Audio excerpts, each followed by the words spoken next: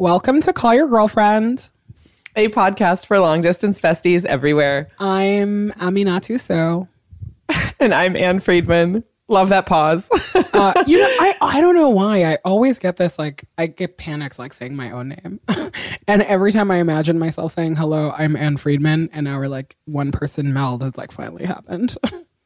I can't wait. I can't wait to listen, I'm flattered. We should just switch it up. You can totally identify as me for an episode. I'm just trying to identify as you when I try to buy a house. I'm not sure you should say that, having not seen my bank account. Don't worry, we'll make it work. On this week's agenda, quick update about our new web shop and a reminder to buy tickets to our Philly show.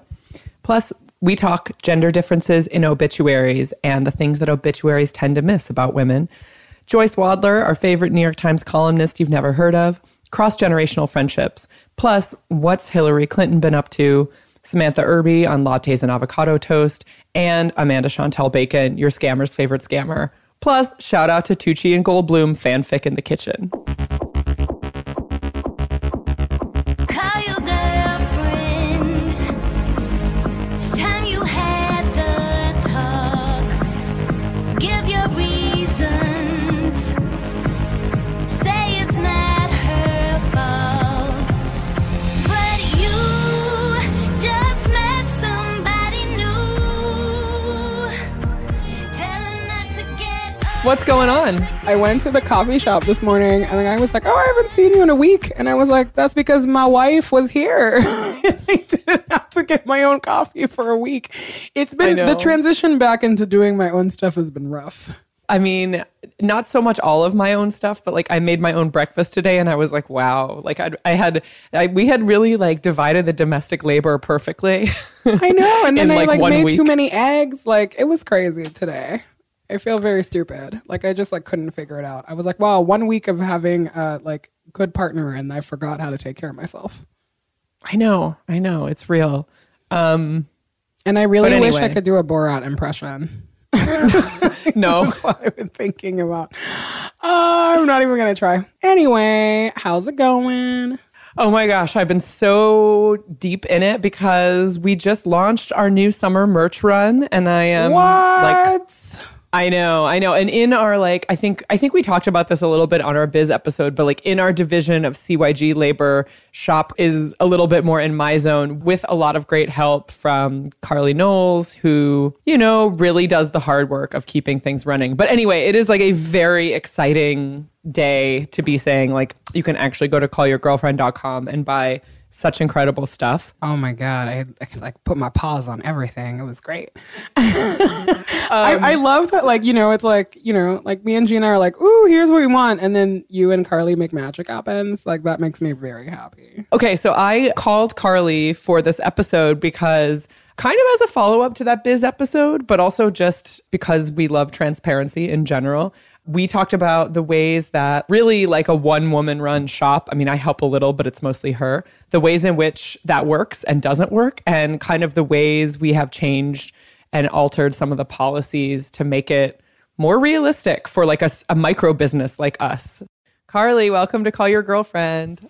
Hey, how are you? I am so happy to be talking to you on the front end of things because you are the essentially one-woman show who runs everything with our shop behind the scenes. How are you feeling about this summer merch run? I'm really excited. It's definitely my favorite run we've done so far, and I think everyone will really love it. So we're doing things a little bit differently, both from how we've done them in the past and from how a lot of other online shopping works. And maybe you can talk about the changes we made this time and why, from a biz perspective, we made them. Yeah, so when we launched the shop last year, we ordered pretty much all of our merchandise up front and sold it kind of, as we went. And I think over the holidays, people maybe weren't able to get their hands on everything they wanted to. So we kind of switched over to a pre-order just to make sure that everybody who wanted, their own Shine Theory button, that we had enough and we're able to ship it out. This time where everything's going to be pre-order, and that means that for 3 weeks, everyone has an equal opportunity to order everything they want. Cutting down on, we don't have a warehouse to stock everything full time either. So we can plan it. We have more control. And I think that like if you have people whose full-time job it is to fulfill and ship merch, you don't need like to set these kind of rules, right? Because everyone's coming into work every day. And for you, like you are a woman who hustles and you have other jobs. You don't only do this for us. And I know. So, like, I have a full-time job and other hustles too. So this is my after work and weekend gig. So it's nice to be able to get a little balance and plan everything. Right. So you can be like in intense shipping mode for a while. And then the rest of the time, it's not like you have to take time out of your day to ship like 3 buttons. Yeah. And I loved the way we did this now. I actually had a lot more time to plan and design and work with our designers to, you know, put together some really cool products. Oh my God. Okay. That's actually a perfect segue. Tell me about the designers who we worked with for this merch run. So I think our designer we worked with was Lindsay Eif, friend of the podcast and one of my besties. So it was really cool to get to work with her one-on-one here in Austin to come up with some really cool stuff.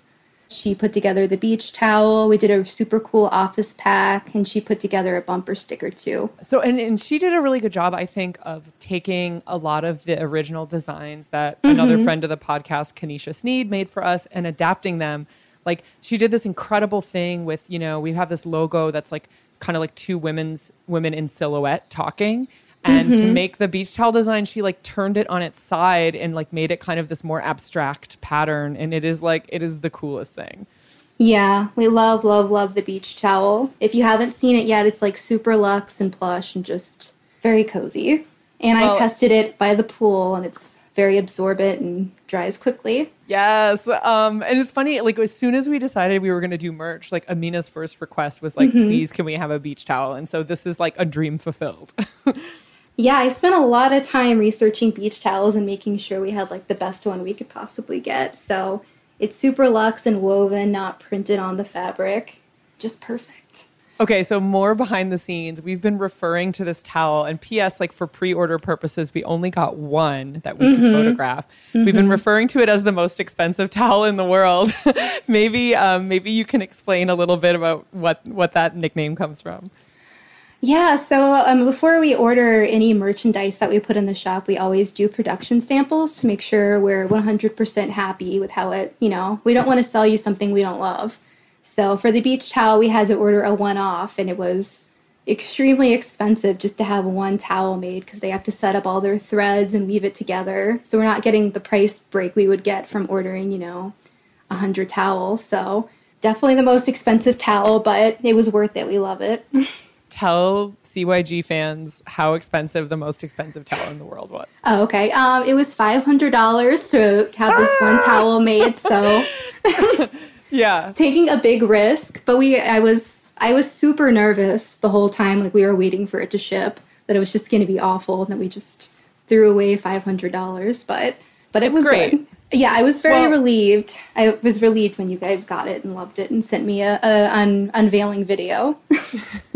Yeah, well, maybe we'll have to post sometime our unboxing video. But the most expensive towel in the world is a real lesson for me anyway, too, of like why some things look like they cost so much money. Because essentially, in order to pay upfront for that $500 towel, we have to like redistribute some of that cost back into the price of all the ones we sell. And so it's like, we're selling it for $70, which I think is expensive, but like, it's a really nice item. And part of that price is because we had to get like, basically because we were doing quality control, Yeah. And we hired somebody to design it too. So that's all a part of it. So it's just a really nice, well thought out, I think, beautifully designed towel. So definitely the best towel you can buy. So, yes. And it's made in the USA if that's something that's important to you as a shopper. It also says "see you on the internet, boo" on the towel, so it's like perfect for Instagramming every time you're at the beach or at the pool. So. Yes, or at the pool. Any other like things that you want people to know other than that you work hard and you're one human being, and this is why we did the pre-order? As far as like questions we've gotten or anything like that, we've had a few customers ask about the international shipping. So just to like touch on that I kind of fleshed out the shop policy section a little bit more if you're curious about why it is like a little bit more expensive. And it's because the shipping method we use, everything has to ship as a package. So we make sure you get it. So there's not much we can do about that, unfortunately. But if you want to go read about why it's priced the way it is, I added that in. But yeah. And I would recommend maybe if you have a friend who's also, interested in ordering some stuff from the shop, maybe you guys can split shipping. Because if you look with the different weight, it pretty much starts at one price, but you can order a few items and it stays the same price. So that would be my tip if you're trying to cut down on shipping costs. Yeah. Oh my gosh. Bottom line is stuff is expensive and stores are hard to run. And we are just figuring it out as we go along and trying to make some cute stuff in the meantime. Yeah. Yeah. What is the URL for the shop? It's callyourgirlfriend.com/shop. Also, be sure to read through the pre-order information if you have any questions about when stuff's going to ship out. And some things, I think most importantly, it's going to have different ship dates, like the towel's going to ship a little farther out. So make sure if you want your other stuff shipped sooner to do separate orders. I know. It sounds like a huge pain, but this is what we're trying to do because we're not a full-time shop. It's a struggle. Yeah. I just want to make sure if you're trying to get it sooner, just do separate orders and we'll send it out as soon as it's ready.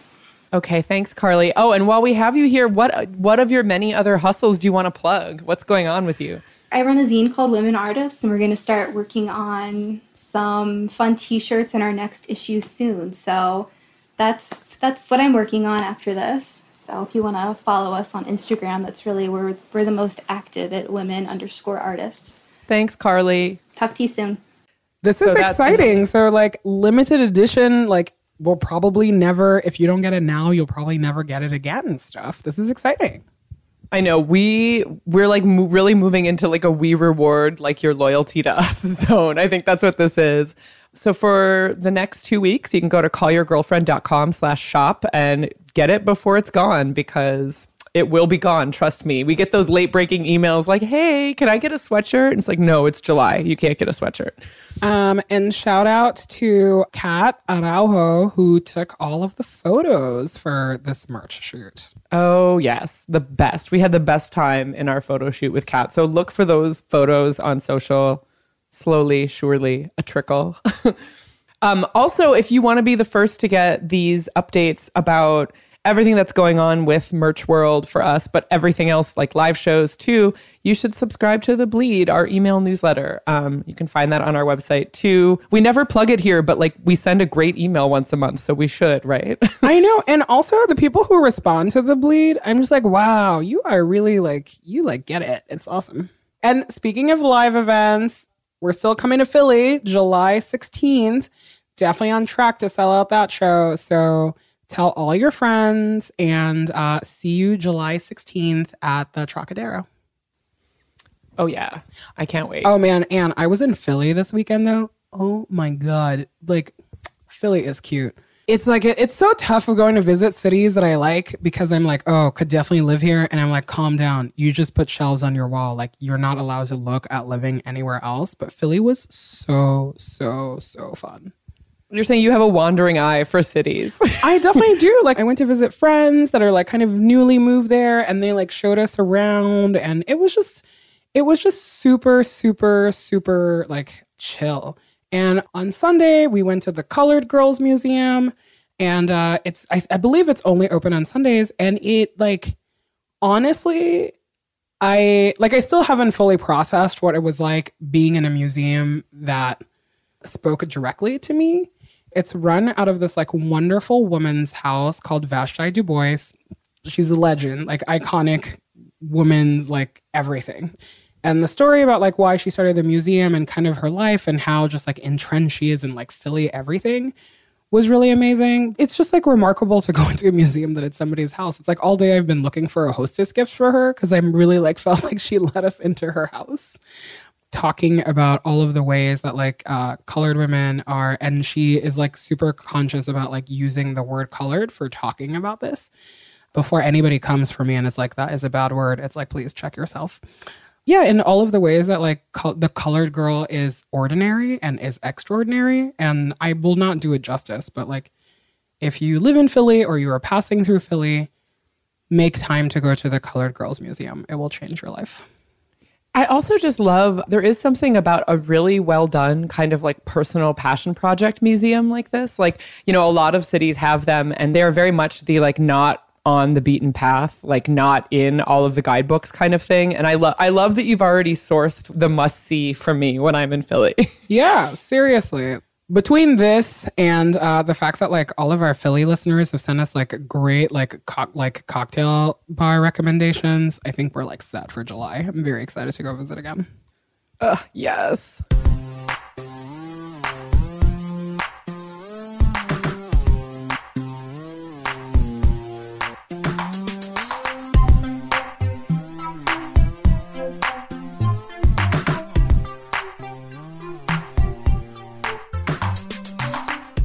A couple episodes ago, we were talking about men in rompers, and you were like trying to remember the name of your favorite Bond, who is like not an iconic Bond in a romper, but a different iconic Bond. Yeah. And we couldn't remember Roger Moore.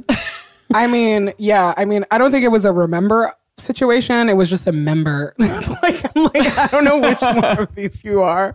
You know, like a handsome, like old white guys that I'm just like, oh, like, you know, definitely like in the bottom of the spank bank, but you know, I don't know your name. So but then plot twist. It was Sir Roger Moore. I'm making up that he was third ever. But he like died.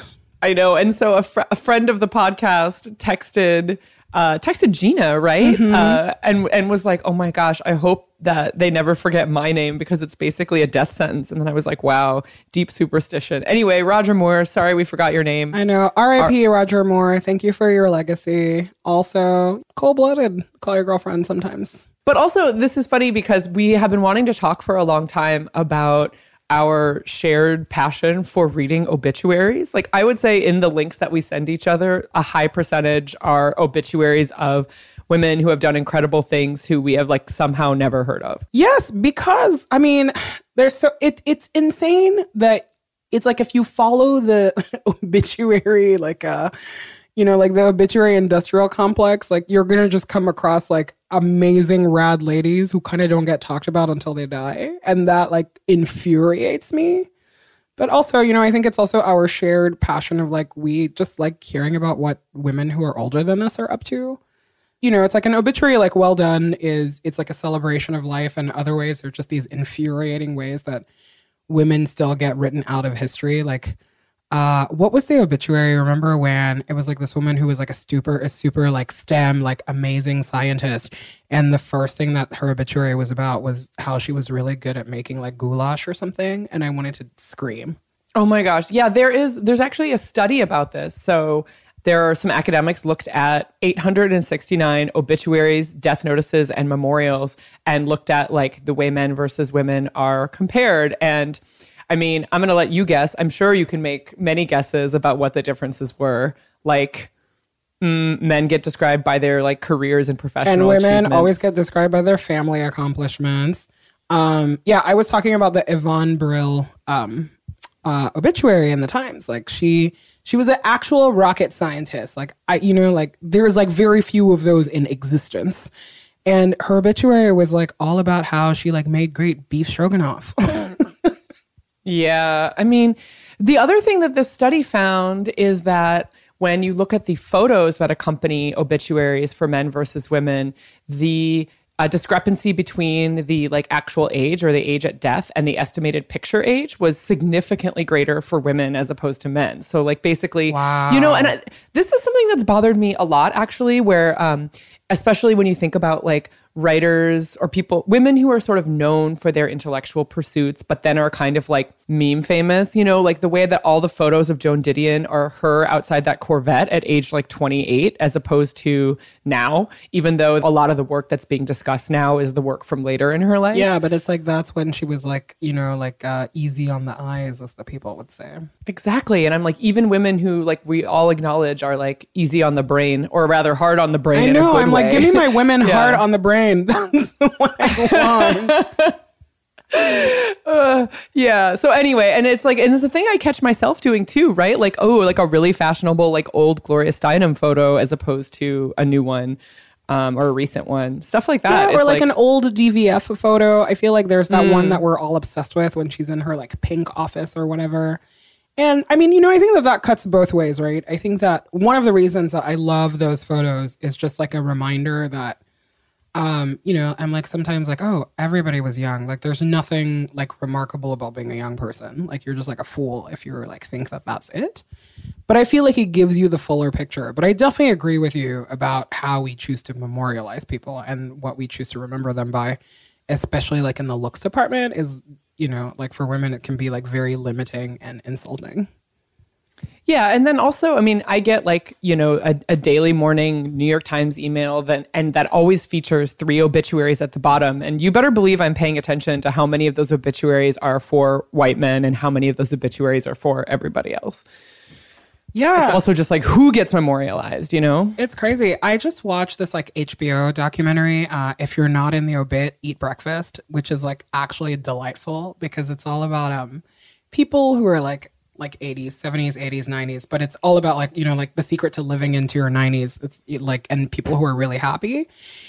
Tony Bennett's in the film, like Mel Brooks, Dan Harper, Norman Lear, Dick Van Dyke, Betty White. But again, it's just like, I fucking loved it. But I was like, wow, are you trying to tell me that only like old white men live to be like 90 and happy about it?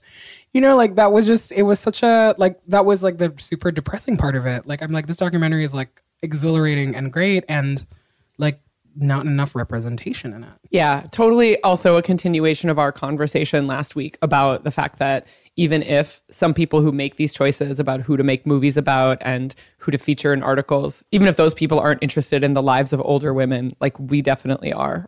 And a lot of people definitely are. Yeah, but also I think that so much of, so much of it is like that is one place that like writing about women can be revolutionary is I feel like I've learned so much about the history of women or like feminism from reading obituaries in just like things that I just had no idea of.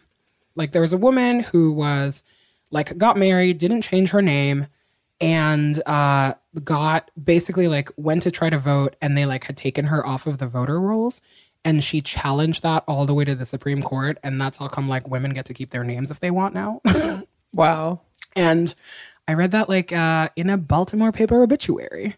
Well, or more recently, what got us started talking about this before we were recording is this obituary for Roxy Bolton, who was a feminist activist who did a bunch of things to support the Equal Rights Amendment, but also to get the National Hurricane Center to stop naming hurricanes exclusively after women. Like, what did she call them? Wasn't it like hymcanes or something? Like I'm looking for it right now. It's like pretty amazing. She gave a quote at the time that women, quote, deeply resent being arbitrarily associated with disaster. It's like, yes. True story. Just like a true story. It's like both great and infuriating to read about, like to read obituaries about women. You're like, in one sense, I'm like, oh, everything I know about like so many women who did amazing shit is from here. But also like, here's how they're reduced to being like moms and homemakers. And to be clear, there's absolutely nothing wrong with that. But clearly, like, it's like men get to live like full lives outside of the home. And women who do like amazing stuff are still defined by primarily like what they're doing in the home, even when they're rocket scientists.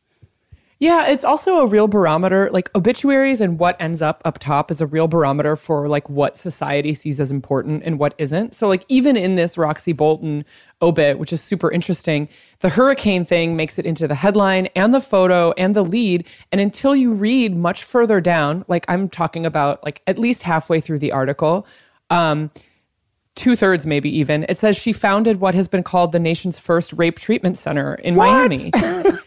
It's like, hello. I mean, I get it. The hurricane thing, it's like interesting, but like, you know, you have to scroll like this far into the article to be like, she was actually a pioneer in serving this completely stigmatized and underserved population that is like still underserved and stigmatized, you know? And it's like, no, I wonder why it appears 2/3 of the way down instead of like right up top.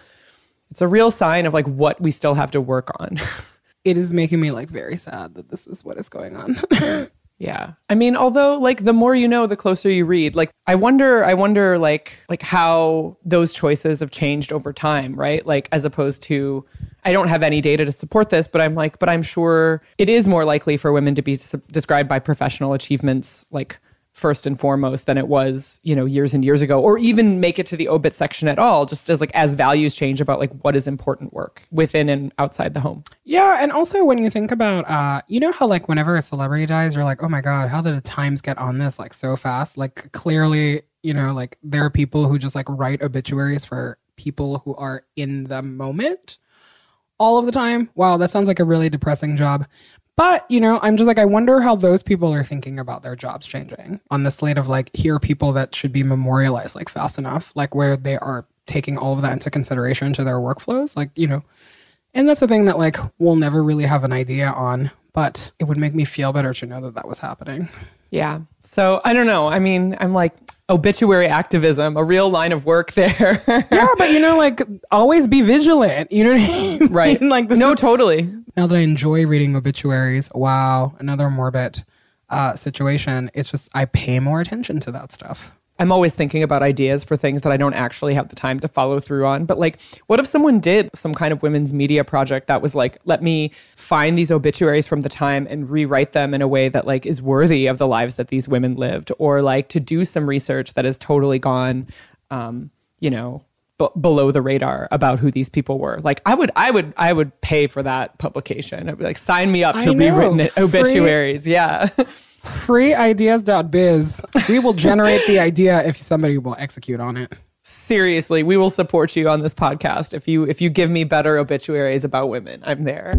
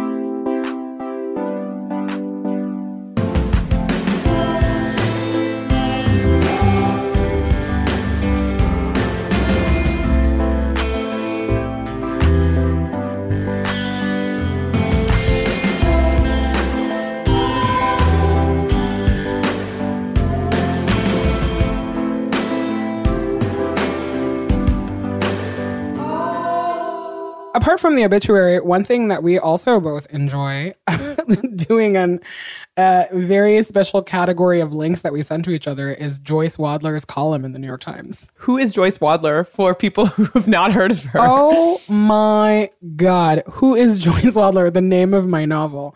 Joyce Wadler is a columnist at the Times who is a delightful lady who is in her late 60s. She's a writer and humorist. Her column now is all about like the joys, trials, and tribulations of being an older lady. But she's like hilarious. One, I feel like Joyce Wadler does not get enough credit for how funny she is. And everything that she writes about is so current. And I have those issues where like I relate to this. It's so real. It's like my favorite thing to read every time she writes. Yeah. And it's like every 2 weeks or so, I think. Like it's not like super regular. Yeah. I know. That's why it's like it's an event every time she writes. Totally. I think she's had like breast cancer and ovarian cancer, definitely. And she just like writes about like the full, like the full spectrum of like being a cancer survivor, being an older lady who like is seeing men and having sex, and how do you get rid of your sex toys, and like all of these very just very like fresh and current thoughts. I don't know. I really enjoy reading her column. Totally. And just like the idea too, like she writes a lot about her mother who's in her late 80s and like the experience of caring for a parent, which I think is one of those caregiving experiences that is like in terms of how common it is like way under discussed. And it's like, it's done in this way where it's just totally integrated with other things that are happening in life. Not like, oh, this is a column about like caring for an aging parent. Like it's not. It's just like a holistic view of like what her life looks like at this age, which she's not perfect. I'm not sure she doesn't like, and here's what's funny about her. Like she doesn't pass like woke internet politics barometer. You know what I mean? Like it's a very funny, there's also like a generational thing going on where she challenges me to be like, okay, what are you really saying here versus are you using the right signaling words about certain issues? Yeah, but that's also kind of what I like about it, you know, is that exactly, like she is like unapologetically herself. And you know, like columns are really hard for me. I'm just like, everybody should only do it for a year and then we should retire you because having a take every week is just like, ugh, like hard. Every time I read her, I'm so happy. Also, I wish she would tweet more. Joyce Wadler, if you hear this is my only exhortation to you, is to tweet more because her Twitter bio is hilarious. New York Times humor columnist does not want to see pictures of your grandchildren, ever. I mean, she's just like real. I think that's what I like about her the most. So anyway, the column is called I Was Misinformed. It's in the Times style section and on the internet. We'll link it in the show notes. Yeah. And also like there's a really good Observer story about like her that has like really juicy, great details. We'll link to it in the show notes. The public life of Joyce Wadler. Ooh, I can't wait. Have I seen that? I don't remember. I don't know, but it's like amazing. Later, Miss Wadler got confused, pointing to a dark-skinned Indian woman, thinking she was Salman Rushdie's wife, Padma Lakshmi. Told that it wasn't, the Times woman was unperturbed. She is mauled wearing a button to such events that reads, "Who the fuck are you and why should I care? This is my life at these things. I stumble through." Like, she just like doesn't give a shit. I like love her. Yes. So yeah, call us. We want to be friends, Joyce. Okay, yes. Call us, Joyce. We'll have coffee and discuss. I think like the last time I ever read somebody calling someone like Zaftig, like it was definitely like she was the one that wrote that. And I was like, are we still doing this? Yeah, like that experience though of like, oh, this is like not like internet okay, but like not like modern feminist okay, but like in context, I see where you're going with this. No, totally. You know, everybody makes sense in context. Wow. I'll never forget the item that you most wanted at one point in time, a pair of velour sweats that say context on the butt. I think about that all the time. Whenever I read an article that I'm like, oh, like this just provides the best context, or like they totally miss the context. I like seriously just picture a butt that says context on it because of your just wish like list. Waddling away with context on my butt. I like can't wait.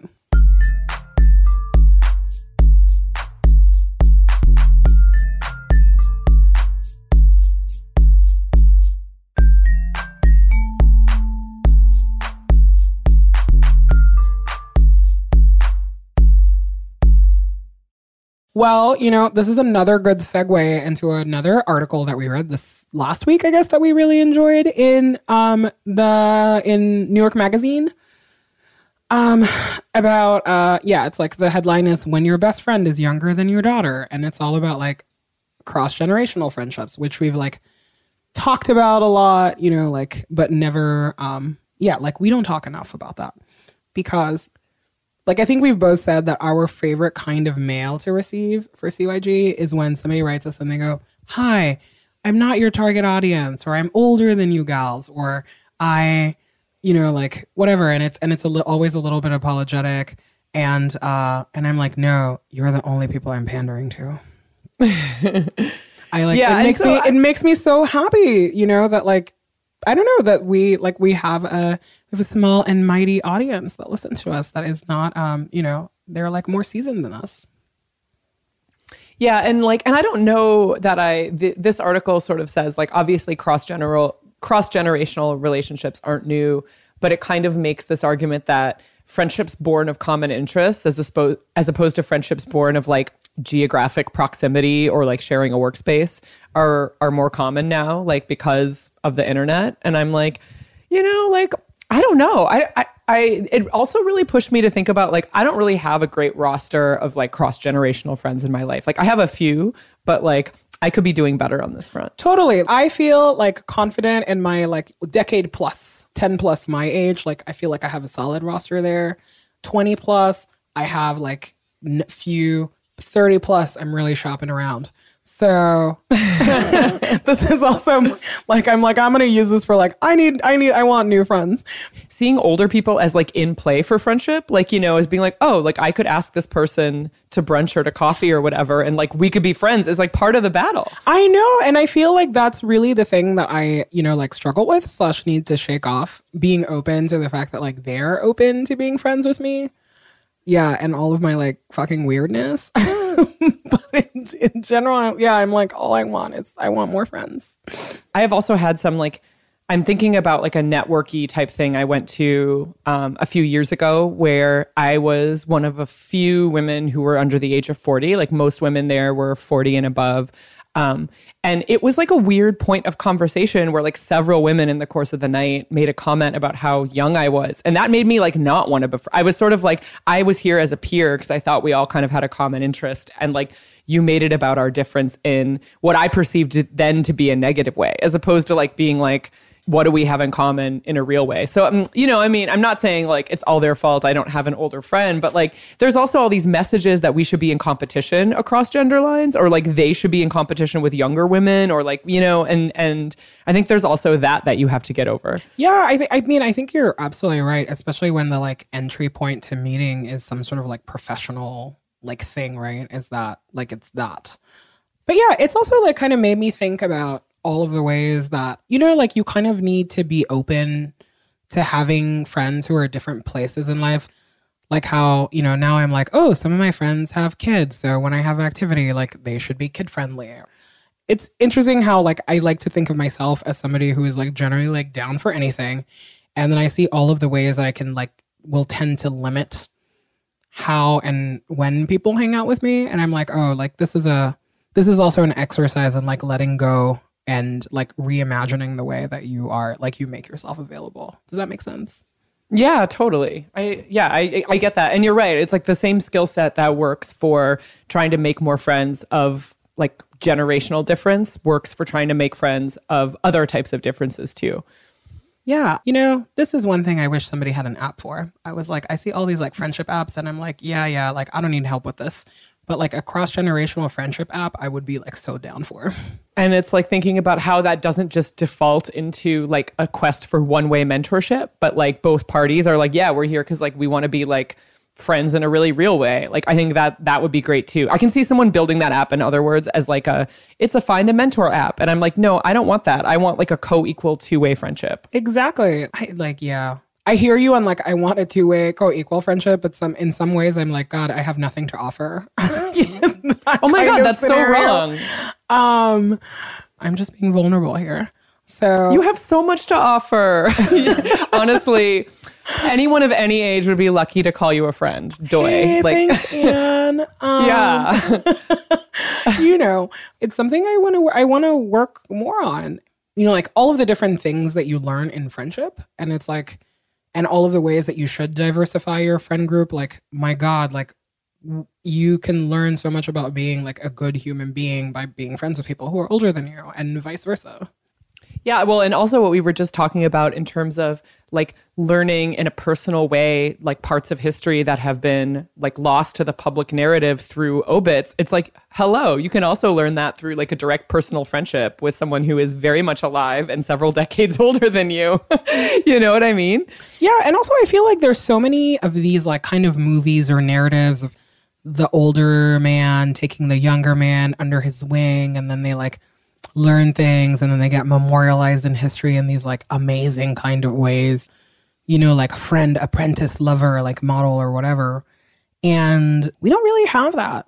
We don't have that. And it's crazy that we don't have that because there's actually like a rich feminist tradition of women doing this. It doesn't get romanticized in the same way that like male relationships tend to.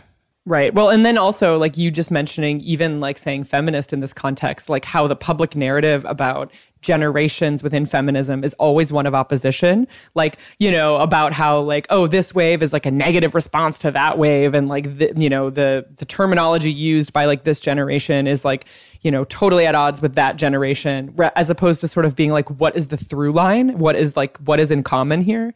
Yeah. Yeah, because, you know, I mean, I feel like we know this, like, for a fact. Like, you know, feminists like Gloria Steinem have really taken a lot of younger women under their wing and done everything from, like, having them live with them and being, like, lifelong friends and, you know, like basically, like, modeling that kind of relationship. Yeah, it's, like, in some ways, it's, like, expected and not as, it's not as public of a narrative, which is crazy.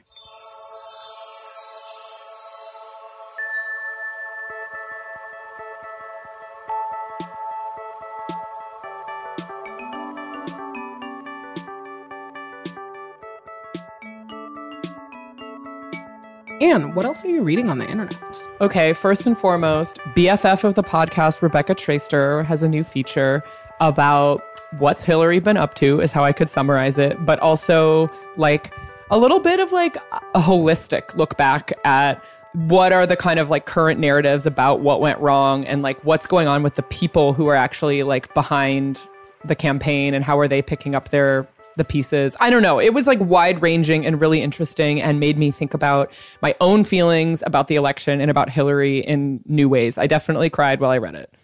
Yeah, definitely cried while I read it. And also like, I feel like a solid like fourth of the reaction that I saw like on my own internet timeline was people going, where was this Hillary all along? And I love that like her speechwriter tweeted back and somebody was like, same old shitty team. It's still us. Like we're here. Like you guys just were not paying attention. So like that, I feel like that was a moment of levity for me. But yeah, I thought it was a really, really good. I felt like every feeling that you're supposed to feel reading this, and then the kind of the like, then where do we go next from here? You know, kind of thing.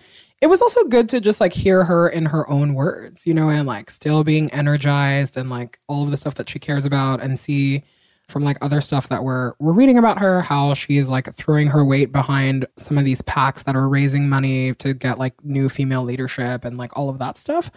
If Hillary's not in the pit of depression, like I'm okay not being in a pit of depression about the election anymore. Like onwards, like it felt good. Yes. Okay. What else are you reading? I was dying at this like Sunday review thing in the Times, which like it made me laugh so much I read it twice. Samantha Irby's, she's actually written 2 things for the New York Times in a week, almost like she's a columnist there now. Not really. But it was like an excerpt from her book, If Every Day is a Rainy Day, What Am I Saving For?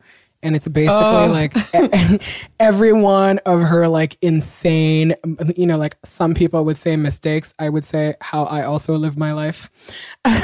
So she's just like really funny and great. Her book, like We Are Never Meeting in Real Life, is out today. So get that. And I don't know, you know, there's something like so refreshing about somebody who's honest about like, here's every way I fuck up my money. And, you know, like how many lipsticks is too many lipsticks. It's like just like talking about that stuff in really honest ways and just being real. And I feel like she does that on every topic that she touches. And also like you'll literally be doubled over dying. And it made me really happy. What is so smart about this column too is that it's like stealthily about like systemic wealth disparities. Like even though it's like a very fun, like kind of lighthearted thing about how she spends her money and where she goes wrong, it's also a masterclass in like why all of the advice about like how to plan for the future and like how to think about your money is geared toward people who, with the assumption that like they will have a lot of money someday or like who come from a background of like financial stability. And so like it's actually a pretty powerful like corrective to bigger narratives than just like I spent too much money on a cocktail. Right. And it's like when you start reading those dumb things about like the reason millennials don't have houses is because they're like buying avocado toast. You're like, actually, bitch, I could like just give up avocado toast for like 10 years worth of Lent and like still not be able to afford a house, you know? And just like, yeah, it just like pushes back against all of these like, you're an idiot and you're selfish if you're like out here buying lattes instead of owning property. It's like, no, there are bigger forces at play here. Totally. Speaking of expensive lattes, I also read the Times Magazine profile of Amanda Chantal Bacon. Did you read this? Of course I read it. Well, it hits this spot for me of like being, I think we've maybe talked about this before, of like the ways that I'm like oh my God, like I rejected the traditional religion of my parents. Like, don't make me try to believe in crystals now. Like it, like that is like a real like button for me. And so she fits into this kind of like this narrative that I fully acknowledge. I'm ready to hate. I'm primed by like personal experience. I mean, yes. And to be like perfectly clear, this woman is like a class A scam artist. Like, let's just like put that on the table. Like, she's an actual scam artist. Like, it's nuts. And, you know, and there is a part of me too that I'm like, there's in the hierarchy of scammers, it's like scammers who scam other rich ladies are like not the worst kind of scammer. I'm like really okay with this. I'm like, I've definitely had the $21 smoothie, and guess what? I like knew exactly what I was getting into. Half of the people who like make fun of people like her are the same people who like buy into that scam. Or like, how many crystals do you have at home? Yeah, you know, like, I'm just like, I'm totally. sorry. Like, you have all of the individual ingredients of, you know, this like juice that you're in your pantry. Like, how does this make you different? Yes, like for sure, I'm all about equal opportunity scamming. But there is just something about the ways that we like talk about these kinds of women and like minimize them. I don't know. It's also like kind of like writing about them is almost like kind of the blueprint for how you become one of these scammers, you know? Yeah, it's like why like we don't write about disordered eating, like giving people like specific instructions, right? You're not like, here is the ways I was eating weirdly, or how many exact pounds I lost or whatever because of like contagion situations. But in this too, it's like, I don't know. I like maybe I'm being completely ludicrous, but it just like didn't sit right with me. And I can't quite put my finger on what it was that made me feel uncomfortable about it. Yeah, I don't know. I mean, but she's a scammer, and I'm like not gonna die on the hill of like defending a scammer. I'm like, sorry, that like them's just the breaks, girl. Like you did the scam, so you gotta pay the time. We'll put this profile into our like critical reading 101 like list of like, okay, like let's go through this. I mean, that is like an interesting thing to think about though, of like, okay, if this article was written like about a man, or if this article appeared in a different kind of publication, like thinking about like the ways in which it would change as a way of being like a critical reader. And I think on that front, you were like 100% in the right direction, even if we can agree she's our scammer's favorite scammer. And wellness consumerism, it's its own kind of just like scam in general, you know? But it's interesting to me that it's like we're always critical of like, you know, like the Gwyneths and the like Amanda Chantal Bacon or whatever her name is, the Tim Ferrisses, Tony Robbins is like, people are critical of them, but in a different way. Yeah. And I'm totally. like, these guys all exist on one spectrum as far as I'm concerned. 100%. Yeah, like where is the like winking takedown of the 4-hour work week? I've yet to read that. Maybe it exists, but I have yet to read it. Yeah, it's just I was at a brunch like recently where like this one woman would not shut up about toxins. And then I just like played dumb and I was like, "Can you explain to me what toxins are actually?" And surprise, surprise, yeah, girl, like just like clammed up. And I was like, you were out here pushing all of this like junk science on our friends, and you don't even have like a one-line explanation for what this shit is. Like, this is crazy. Can I tell you about my, like, where this dovetails with my fears about, like, the collapse of, like, a functioning government that's also happening? So right now, we rely on the FDA to help us tell the difference between a scam and, like, a health product. What happens when the FDA is, like, fully defunded / like, disempowered, and we're all out here on our own? You're going to be going to a Moon Juice hospital. Listen, oh my God, please, like, Moon Juice ER, do not check me in. Like, oh my God, they're like, here's some matcha powder for your vagina. Good luck. Like, it's going to be crazy. I can't. Anyway, I mean, but that's where it gets real with like this political moment too, where I'm like, oh my God, like. I know, you know, and I feel that this is also something that you've challenged me on, because like usually I am very much like I don't want to hear any of this. Like, people just started talking about like home remedy and witches and like whatever.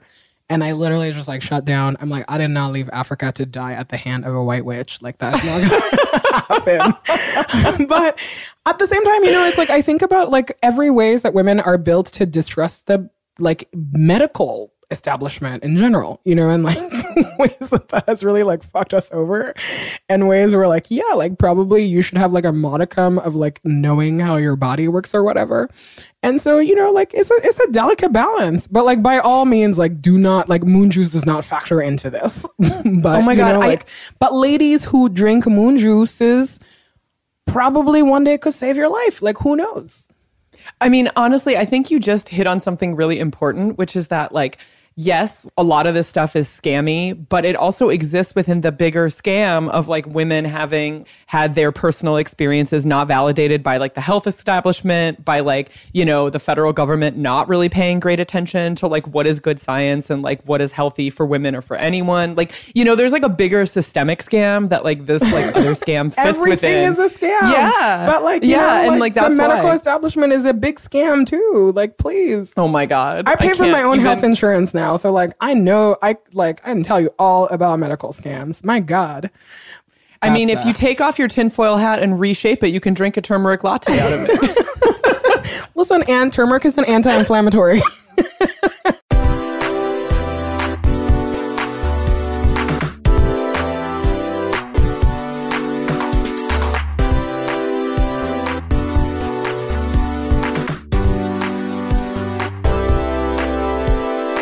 I'm going to leave you with two very beautiful internet things. You know how we, on this podcast, we've talked about like Stanley Tucci's like a cookbook situation? Yes, of course. Somebody has like combined those photos with Jeff Goldblum is also like, there are like beautiful photos of him like making pizza. And so there are all these like what the screenplay of that would be. Oh my God. And it's really good. Like one suggestion is like divorced husbands who like find each other through cooking for each other again. But also like, you know, the Tucci, it's like Stanley Tucci is a patient teacher and compliments your first/poor attempt at handcrafting an artisanal pizza. Fantastic, he says. My other favorite photo that's floating around the internet right now is like an official portrait of Justin the Scammer Trudeau and Mrs. Trudeau. I think Sophie is her name. Where they're like in a very sexy kind of embrace. Like it looks amazing. But also you're like, this can't be your fucking official portrait for like Prime Minister of Canada shit. So, you know, it's like they're so beautiful. It looks like a still from a Netflix movie about a Canadian Prime Minister. Like I'm like, you don't even look real in your portrait. This is crazy. It's true. We've also gotten like a real influx of email lately and like tweets about how we were ahead of the curve on Justin the Scammer. And I just want to take a minute to feel good about that. Listen, we can spot a scammer like miles ahead. It's amazing. Okay. All of this to say the internet gives and the internet takes. But this week it gave like good content. It gaveth. It gaveth. You can find us many places on the internet, on our website, callyourgirlfriend.com. Download it anywhere you listen to your favorite podcast or on Apple Podcasts, where we would love it if you left us a review. You can tweet at us at callyrgf or email us callyrgf@gmail.com. You can also find us on Facebook, look that up yourself, or on Instagram at callyrgf. You can even leave us a short and sweet voicemail at 714-681-2943. That's 714-681-CYGF. Our theme song is by Robin. All other music you heard today was composed by Carolyn Pennypacker Riggs. And this podcast is produced by the beautiful Gina Delbeck. I'll see you on the internet, boo-boo. See you on the internet.